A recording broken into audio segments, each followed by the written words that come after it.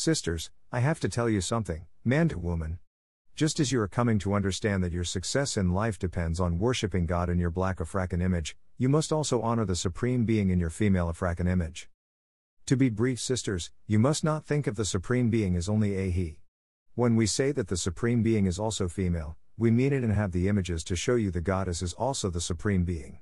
Above is another ancient depiction in the Louvre of Amenet, the female form of Amen, the Supreme Being, syncretized with Nath, who wore the same regalia.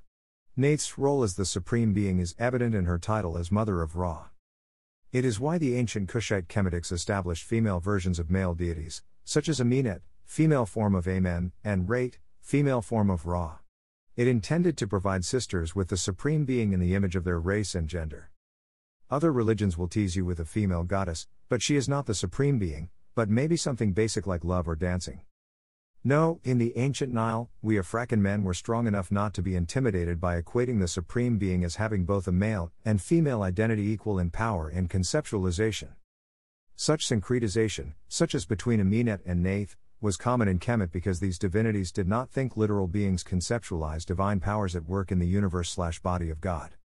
Thus, Amenet and Nath were aspects of the same divinity, similar to how Het Hero and MWT are the same divinity. So it isn't evident if you are trying to understand the deities in a literal religious way.